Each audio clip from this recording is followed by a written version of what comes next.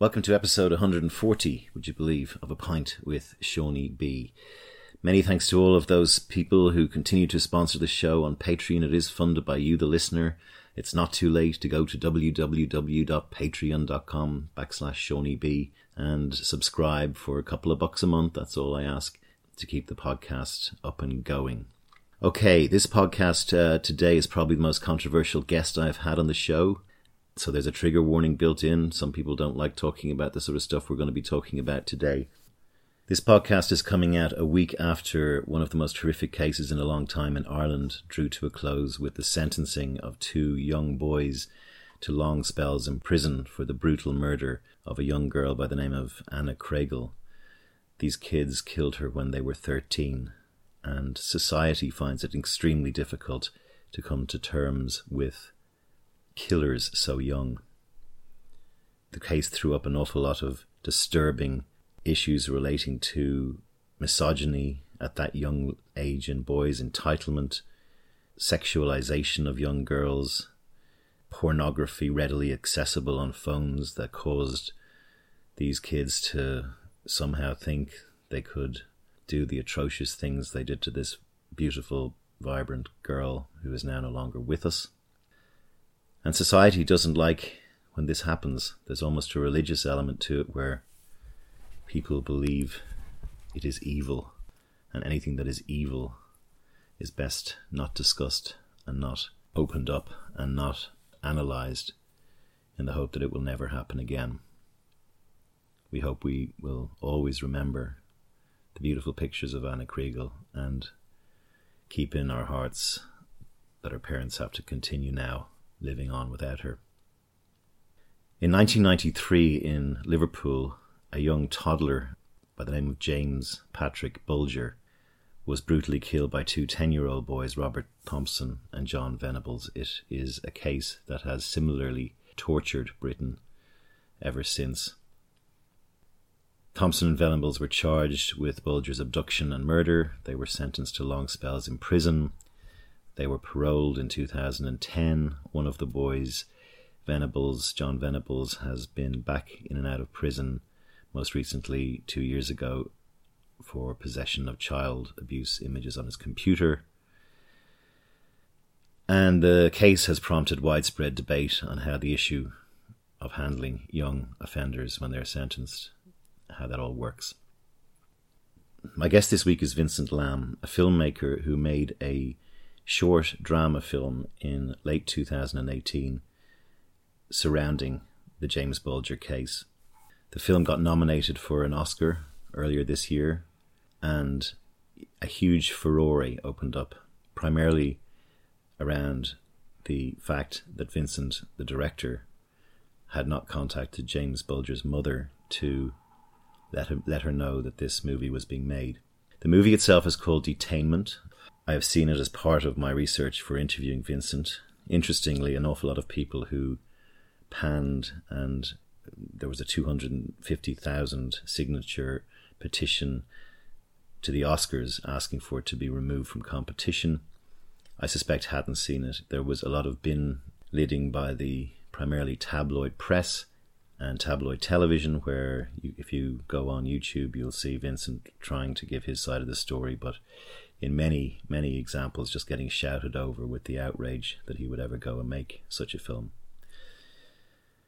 Here I hope he gets time to breathe and give his side of the story. It's suspiciously worrying as well that some of the more high-quality newspapers, when they did see his film, when they did interview him, were muzzled by editors for fear of upsetting readership. And we've got to remember that's how newspapers work. At the end of the day, they're there to sell things onto which they can put advertising, and they don't like causing controversy. The movie itself is extremely powerful. It is a true story. It is basically a movie that looks at what happened in the immediate aftermath of Thompson and Venables being arrested. It centres around two young boys getting grilled by police officers as to why they did it and how it happened. Pointedly, there is no violence in the movie. There is no reenactment of the murder. Many of these were claimed at the time to be in the film. They're not in the film. And the film makes you think. It makes you think how young people today, or even back then, could get to a point where they could commit such heinous crimes against other members, younger, vulnerable members of society. And we need to, in my view, keep having those conversations. Vincent Lambe has been through the ringer on this. He has become very famous, as is the movie for it, which he admits. I think in hindsight, he has a lot of remorse, which you will hear, and no animosity towards the Bulger family. And I think he tries to set the record straight in our interview. As I said, some people don't like listening to things like this, so if you don't, then it is time to switch off.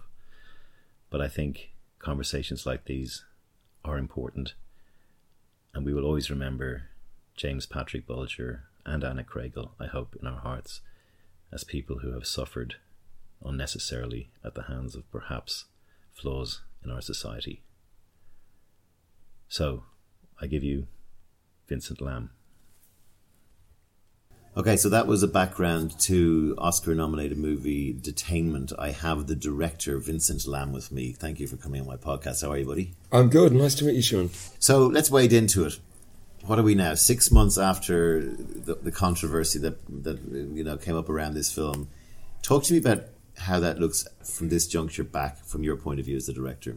Well, like nothing really can prepare you for, 250,000 people hating you. Paying for your blood. Yeah, and pretty much all of them just hadn't seen the film, and they had a different film in their head. They would have read, a tabloid article or something, and there was so much misinformation that went out about the film. I think people thought that there was a graphic violence in it, or that it reenacted the murder somehow. And it doesn't do that, and... What is the message in your film? Because I watched it this morning, and I didn't feel it was controversial. We'll talk about the elephant in the room, which is that you didn't contact James Bulger's mother. But, what was the message that this movie is sending out? So, I would say that it shows John Venables and Robert Thompson for the first time ever as two 10-year-old boys, and not these evil monsters that are in people's imagination, But, that's still the popular opinion. People couldn't really cope with the idea that these were two 10-year-old boys that had done it, and the only way they could make sense of it was if they were evil.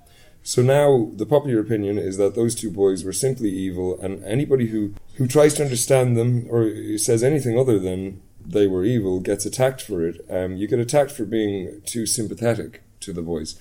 If you just dismiss children as being evil, it's very likely that something like this will happen again, because the only way you can prevent it is if you understand the cause of it. I think the first step is to acknowledge that they were human beings and children, so it shows them as they were. And I also got this other element to it, which I don't think came out, is that they also had parents who had to come into those meetings with the police.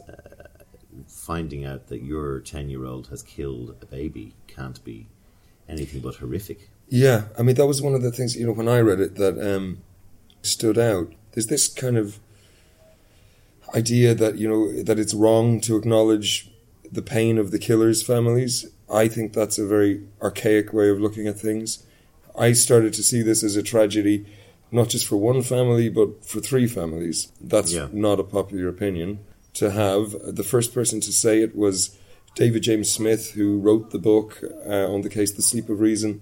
He met with the families and all the detectives, worked very closely with the police. It's the most comprehensive record of what happened, and it tells it accurately and honestly. And David has become a really great friend of mine now, since he's a big supporter of the film. And it's great, he's introduced me to people involved in the case. There's Malcolm Stevens, who knew and worked with John Venables. Malcolm basically oversaw the whole detention and rehabilitation of John Venables and Robert Thompson.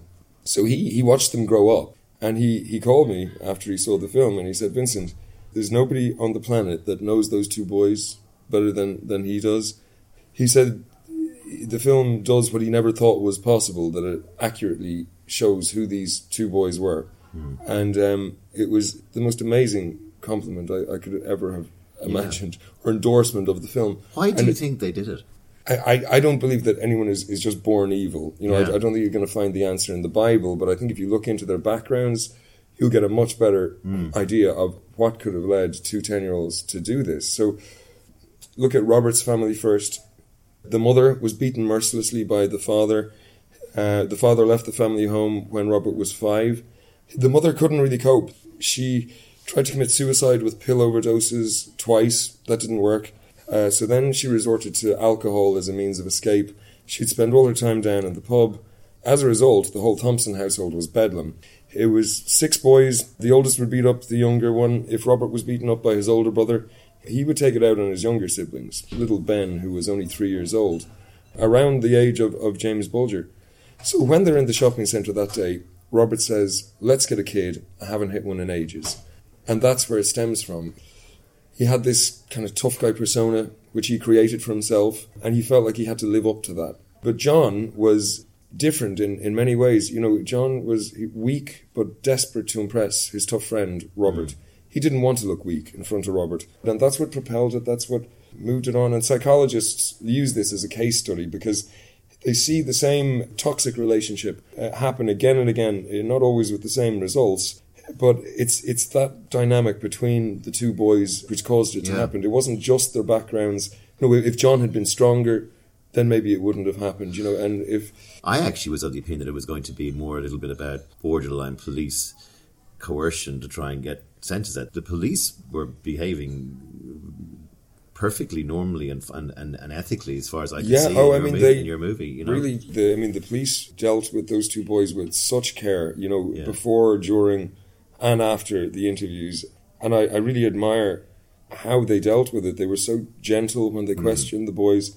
And it was something that hadn't been done before. The detectives, you know, would have been experienced in interviewing children, but they would always be interviewing children as victims, or maybe witnesses, but never perpetrators. Yeah, so it was very interesting. Yeah, and I mean the performances from the two boys was spellbinding. I mean, I don't know how. I mean that it was just, particularly John when he was crying for his mum, and the way the two of them, you suddenly see they're 10. You know, you suddenly see these are little kids. Yeah. And I suppose for the police as well, as you said, like, I don't even know as a cop how I'd be able to get, like, I would not be able to believe that this was possible for these two lads to be I'd be thinking someone else came along or someone, and it just scared nation. Have you had any feedback from those two families? From the Venables and Thompson families? No. Because I know they haven't really been rehabilitated, right? There's been problems since they got out of prison. One of them, I think, right? Well, yeah, John is back in prison for another offence, and there's some very little sympathy for John. Thing going on. Yeah, as well. It was possession of child pornography, and it's the second time he's offended. You know, so he's got 2 convictions for that now. I've talked to people who knew them. I'm talking to Malcolm Stevens was very interesting about watching them grow up. Well, one thing he said was that neither of them could ride a bike, you know, and he said Robert was given a bike for his 12th birthday when he was in his secure unit, and they had to put stabilizers on it. It just struck me as something which was interesting, which stood out, you know, at 12 years old, that they couldn't ride a bike. What was their incarceration like? Were they in a special prison, or how were they? How did they grow up? They're called secure units in the UK, you know, and they're actually looked after very well. And one of the, you know, main criticisms, you know, that I know Denise Fergus has always said is that she feels like they were given too good an upbringing, that they had a better upbringing than a lot of children in Liverpool, right? Because they were allowed to decorate their own rooms and stuff, you know, but they were taken away from their families, from their parents. To go through a door, they'd have to wait for one door to be locked behind them and then go through another. I mean, anybody who says that isn't I were would they say, in the same why place? don't you do it? You know, no, they were in different places. Did they ever have they ever contacted each other since that you know of? Or no, they haven't. No, I talked to Malcolm about this. And do they still they've never question each other's stories, or did that all sort of resolve its? So it took years of therapy before Robert admitted having anything to do with the murder, the crime. I mean, he had always said he put all the blame on John. he admitted to being there, but he said, it was John who did the attack. Through years of therapy, he eventually admitted his own part in the crime. And there was a Channel 5 documentary there this year. It played, parts of his parole statement before he was released, and he acknowledged it, and it was very interesting to see, how he had changed from age 10 to age 18 when he was being released. How did you feel what sort of a person did you feel you were listening to when you heard him? That must have been kind the of parole. Weird. Yeah, his the parole. I felt like he had acknowledged what he had done and did feel remorse at that stage, but that was only very recently, when that came out. I mean, I had made the film before I'd seen that and read his, what he says in his parole hearing was that he felt that, there was no way he could get through to the family of James Bulger, that they would always think he's just saying this because it's the right thing to say or something, or but that they would never take it sincerely.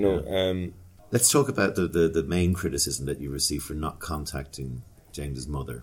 Give me your thinking behind that now. So, this, I thought for a long time, about how to go about making this film. I was 12 when it happened. I grew up hearing about it. It was a huge story at the time. You couldn't have missed it. I was always told at the time, well, they were evil and that's why they did it. And then when I was older, I wanted to look into it more. I wanted to know how 2 10-year-old boys could kill a toddler. And that's what started me, reading about it.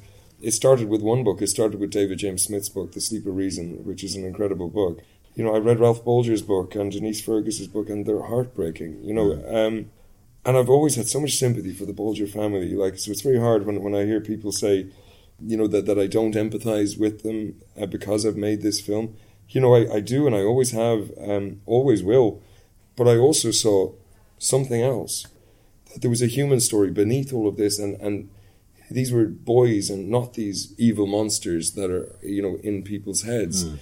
And I couldn't get it out of my head. After I had read the transcripts, I just couldn't stop thinking about it. I was like, wow, there's this whole story that people don't know about and isn't being told.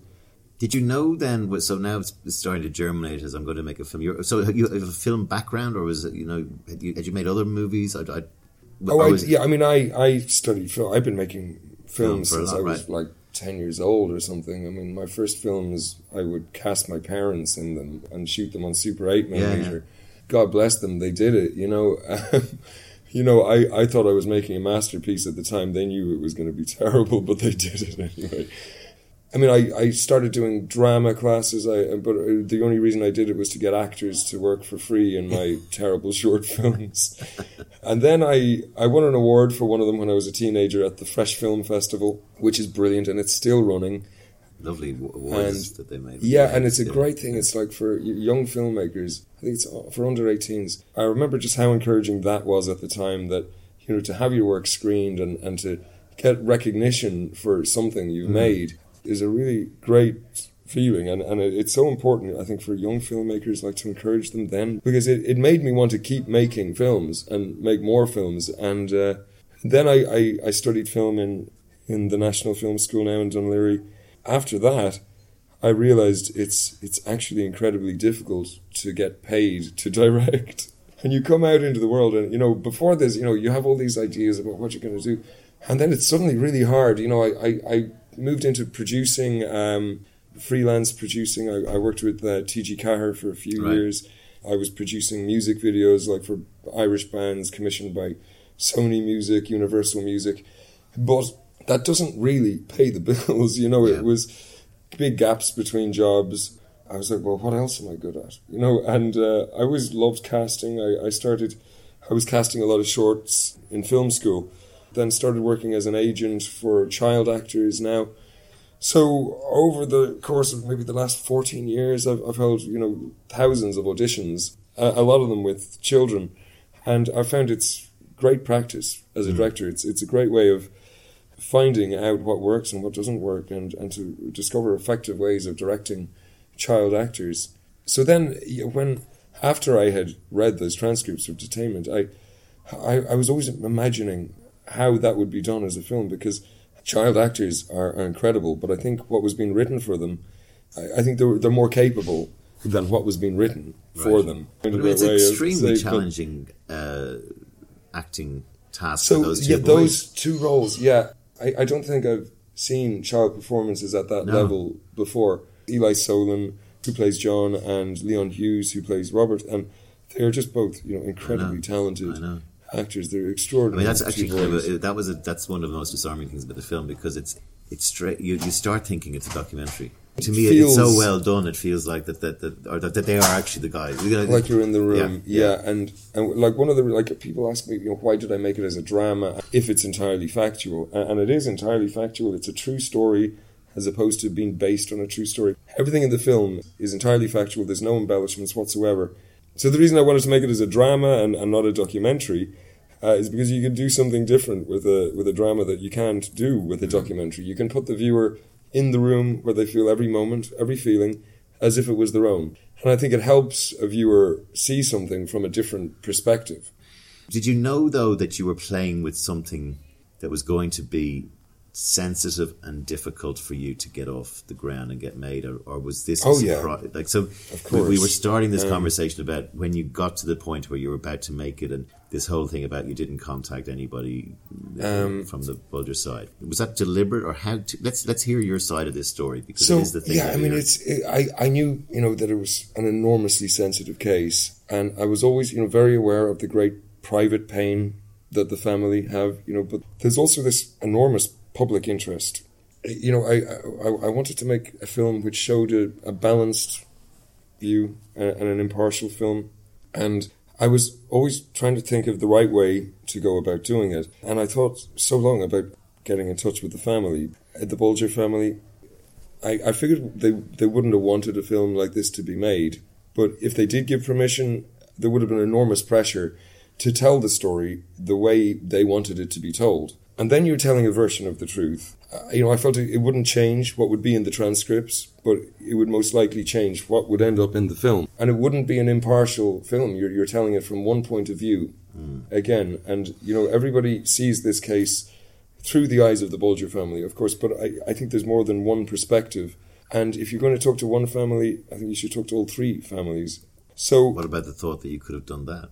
Well, I mean, there's still no way of getting in touch with the Venables family and the Thompson family. But even if we did, I mean, they can't stop you making it. So it wouldn't have. I mean, the transcripts were there. Yeah. So talking to the families isn't going to change what's in those transcripts. So instead, I decided, to make everything entirely factual. I took those transcripts like a Bible. The film is almost entirely verbatim. There's only a few scenes which happen outside of the interviews, which we didn't have transcripts for. So in terms of, permission, I mean, I didn't ask for permission for that reason. But then I also thought about just getting in touch with the family and to let them know this was happening. And that was always my intention. I wanted to get a UK broadcaster for the film first, and then I would have let the family know that this is coming up, once we had a date. But I didn't want people to be given an opinion about the film before they had seen it. And that was always my worry, that, if we got in touch with them too soon, it would become a tabloid story, and people would be told, this is a terrible film before they had seen it. And now that's what's happened anyway. I was going to say that, the Oscar nomination kind of messed all of that up, because people just started hearing about the film much sooner than I had intended for them to hear about it. It was only 6 months from the first film festival screening when it was nominated for an Oscar, which is very rare. It's nearly unheard of. The other films which were nominated had been screening at festivals for 18 months, up to 2 years, and then they do their Academy run. So everything just happened so quickly. And if I had known it was going to be nominated for an Oscar, I think I would have got in touch with the family to let them know. I wouldn't have wanted them to hear about it like that. So one little segue here, because I was talking with someone about this last night, because I was actually trying to work out how to do this interview with you today, and I said to someone, Making of a Murderer, okay, blockbuster Netflix show, 2 parts, or maybe 3 parts now, I think. There's a victim who's been brutally sexually beaten to death in that series. Is it common practice for for those producers to go and say to this family that, by the way, because they were actually saying their point of view was, your man did it, Stephen, whatever his name is, he did it, he's been put away, closure. And now it's all opening up again.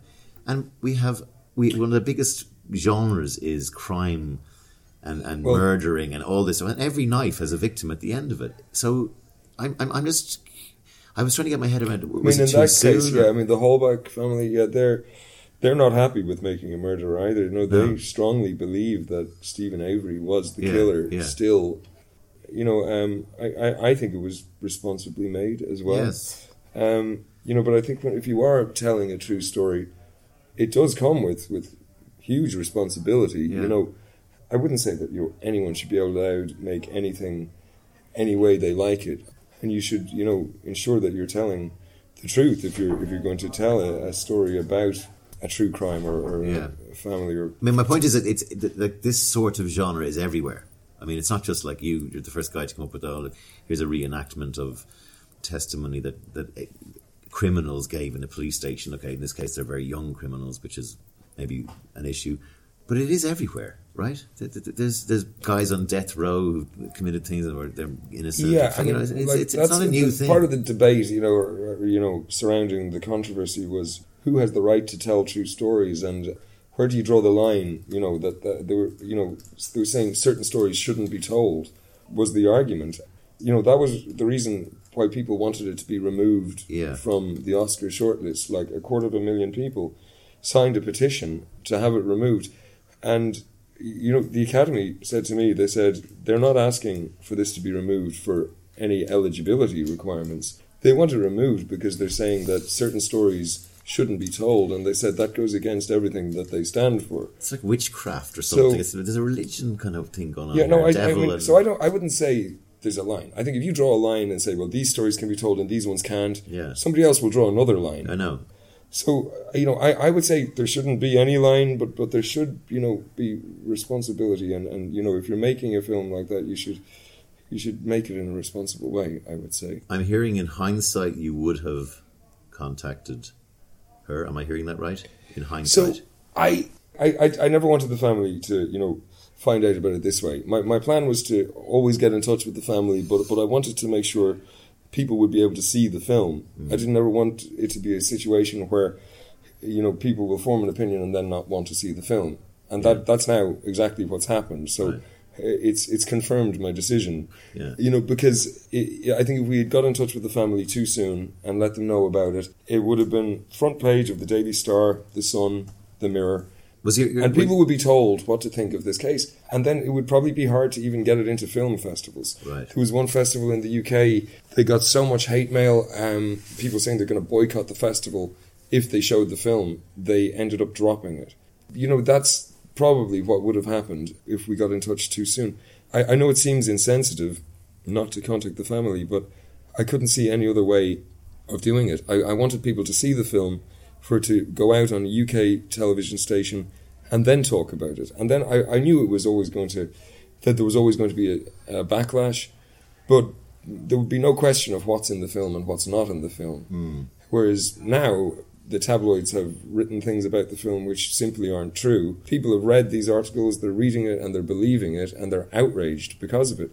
But I would be too if I was believing that. So I understand why they're outraged. This morning, I watched the movie and I was slightly in trepidation about it, and I came out the other end very unnerved, very upset, that's why I asked you at the top of this podcast, what was your intention? To me, I came away going, I still don't know how those two boys did this, and it's not I had sympathy, I just went, how the hell did that happen? And the whole world doesn't want. Sometimes when we see something horrific, we want to actually bury it, and we don't. We said this actually almost like this never happened. Humankind or unkind is not like this, and so do not dig it up again and keep it buried. And there is a slightly religious connotation to that. There's a slightly satanic kind of weird. Some of the great documentary about the three boys up in the south of America west of Memphis, those Memphis Three, and that was just mayhem. Not true either, But that's the other sort of thing. I can imagine people going, don't go near that because that's all sort of the devil's work or whatever. So that's what I took out of it. I thought it was a very powerful movie. Were you surprised that it got nominated for an Oscar? Well, I think the most surprising thing was when it made the shortlist of 10 films. I really didn't think we were going to make it, because I just figured, people hadn't been hearing enough about the film.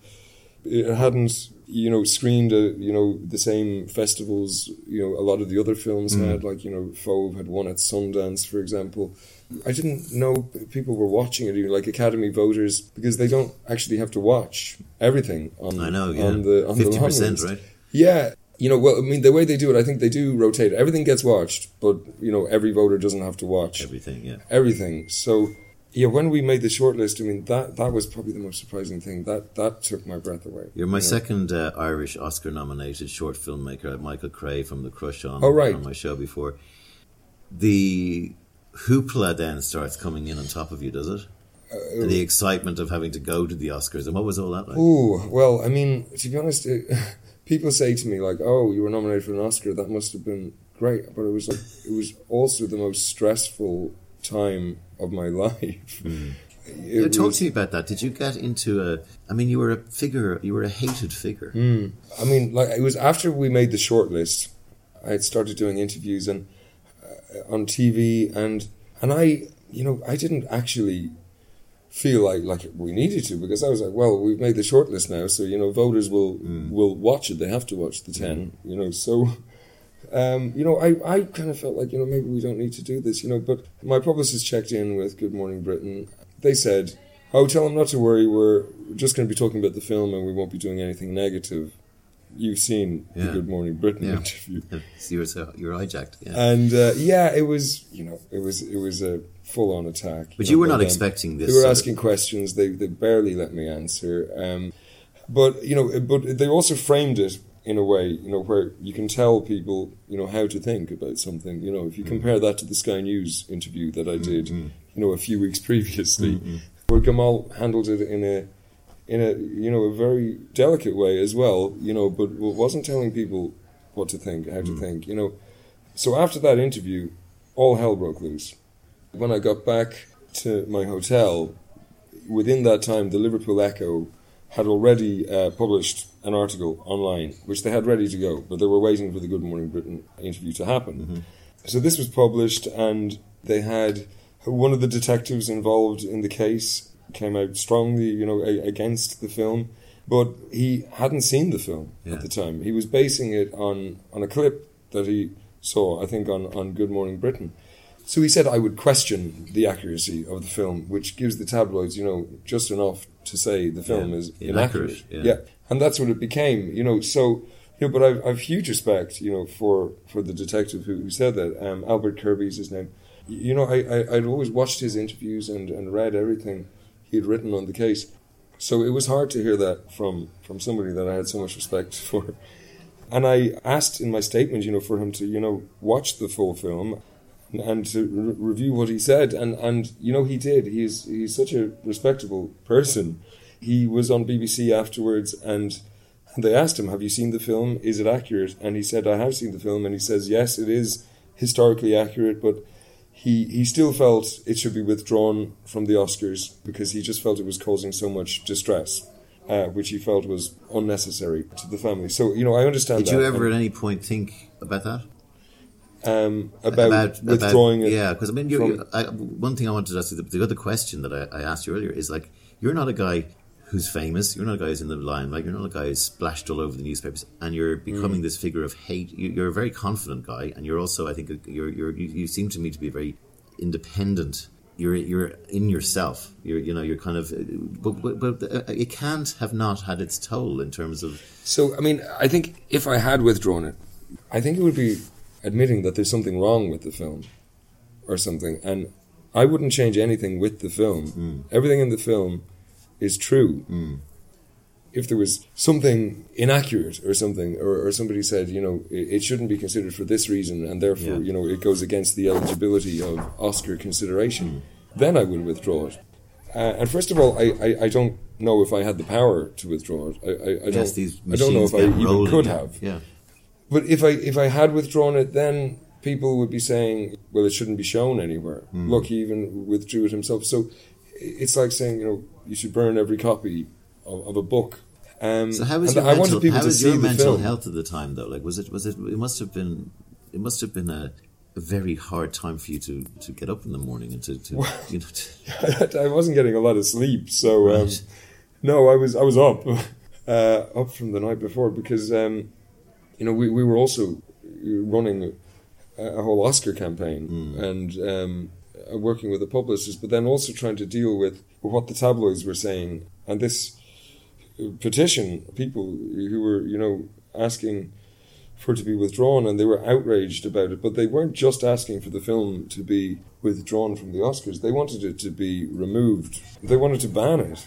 I couldn't understand why. I mean, there's no violence in the film whatsoever. It doesn't reenact the murder. It just didn't make sense to me. Like, were you surprised that Hollywood stuck by it? Given the climate? I mean, even when the tabloids were saying the film is this horrible film and that there's violence in it, I actually wasn't worried because I knew they were watching it. I was like, well, Academy voters can watch it and decide for themselves. And they did. I mean, that was before it was nominated for an Oscar. Yeah. This whole controversy happened. So I knew they could watch it, and I trusted them to watch it and make up their own minds. I mean, perversely, the furore, like any of these things, is, I don't like saying good for the picture, but I mean, it's put it out there, and it's in the conversation, and it's more publicity than a publicist could get for it. I mean, you don't want to look at it in that regard, but in terms of, you were all over the news for like a period of weeks, and it made you famous. Certainly, yeah. It's probably the most talked about short film ever made. Yeah. Which is something, but for all the wrong reasons. Yes, yeah. Unfortunately, and I would like people just to watch it and then form their own opinion. Yeah, it's difficult now because people think that that if they show it, broadcasters might not show it because they're afraid that it could be construed as being unsympathetic to the Bulger family, and that's why a lot of the broadsheets wouldn't write about it. So after the Good Morning Britain interview and all the tabloid coverage, and Twitter went crazy, my publicist said, I have a journalist from the Times who wants to talk to you, and she came to my hotel the next day with a photographer, and they were going to run this as a feature. And she said to me, she said, Vincent, I've seen your film. Everything that's been reported about it is untrue. She said, there's no violence in your film. And she said she was going to give her own opinion in the piece, but she also wanted to talk to me. I sat there, I talked to her for about 90 minutes, and the photographer did photos, and this was going to run in the Times in London, which I felt was going to speak louder than any of the tabloids. Yeah. So I wasn't too worried about what they were saying on the weekend because I knew this was coming out on Monday. Then it wasn't in the paper on Monday, and I checked with my publicist, and I was like, "What? Why isn't it in the paper?" And he says, "Let me check." So she checks in with the journalist, and then comes back to me and says, "Yeah, they're not going to run it." I was like, "What do you mean they're not going to run it?" And she said, "They're burying it." I was like, Are you kidding me? I was like, "Catherine, this is the one thing that can save us." And she said the editor told the journalist that they didn't want to run it because they were worried that it could be construed as being unsympathetic to the Bulger family. And it gave me that sense of just how enormously sensitive this case is when the most respected broadsheet in the country won't run a story they know to be true because they're afraid of getting a backlash from it. And the broadsheets like to blame the tabloids for people having this long-held perspective of just demonizing those boys, calling them evil. But if they don't stand up to the tabloids, then it will never change.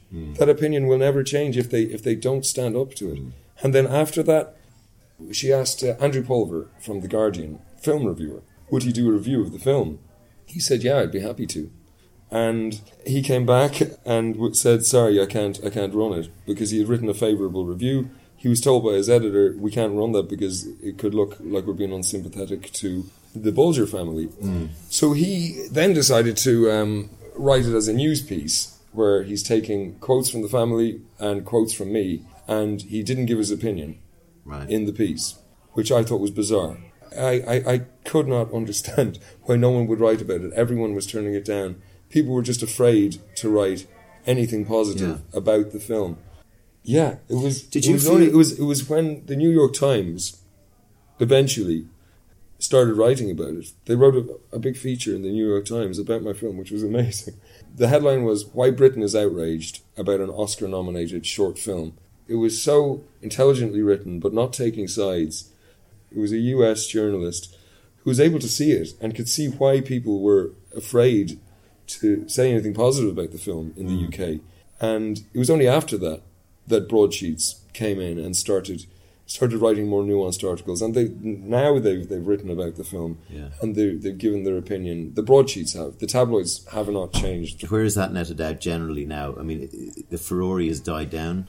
Yeah, it's died down, to the point where I almost feel like a normal person again, you know. And did you get depressed or down, or did you get worried for your safety or anything like that? Did any of that... Well, it was like a fight, you know, but I always thought, you know, if somebody prints something that isn't true, they'll correct it.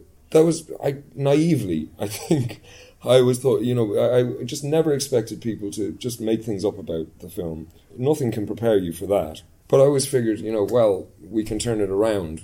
But at some stage, you have to just stop fighting.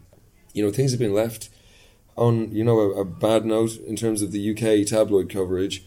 And a lot of people have formed an opinion about the film, but will never watch it. So that is hard to deal with. But I think if they had just seen the film, it might have made them, you know, just think a little bit more about that case, or want to look into it or research it for themselves. Isn't it interesting as well the way the books can be made? So, I mean, the books have got all of that in it. Yeah, I asked David this question. I said, when you wrote your book, because, I mean, there's nothing in the film which isn't in David's book, you know. But, you know, interestingly, you know, the transcripts are also in Ralph's book. There's nothing in Ralph Bulger's book, James's father. There's nothing in the film which isn't in his book either. The thing is, I think people aren't great readers, but they'll watch a film...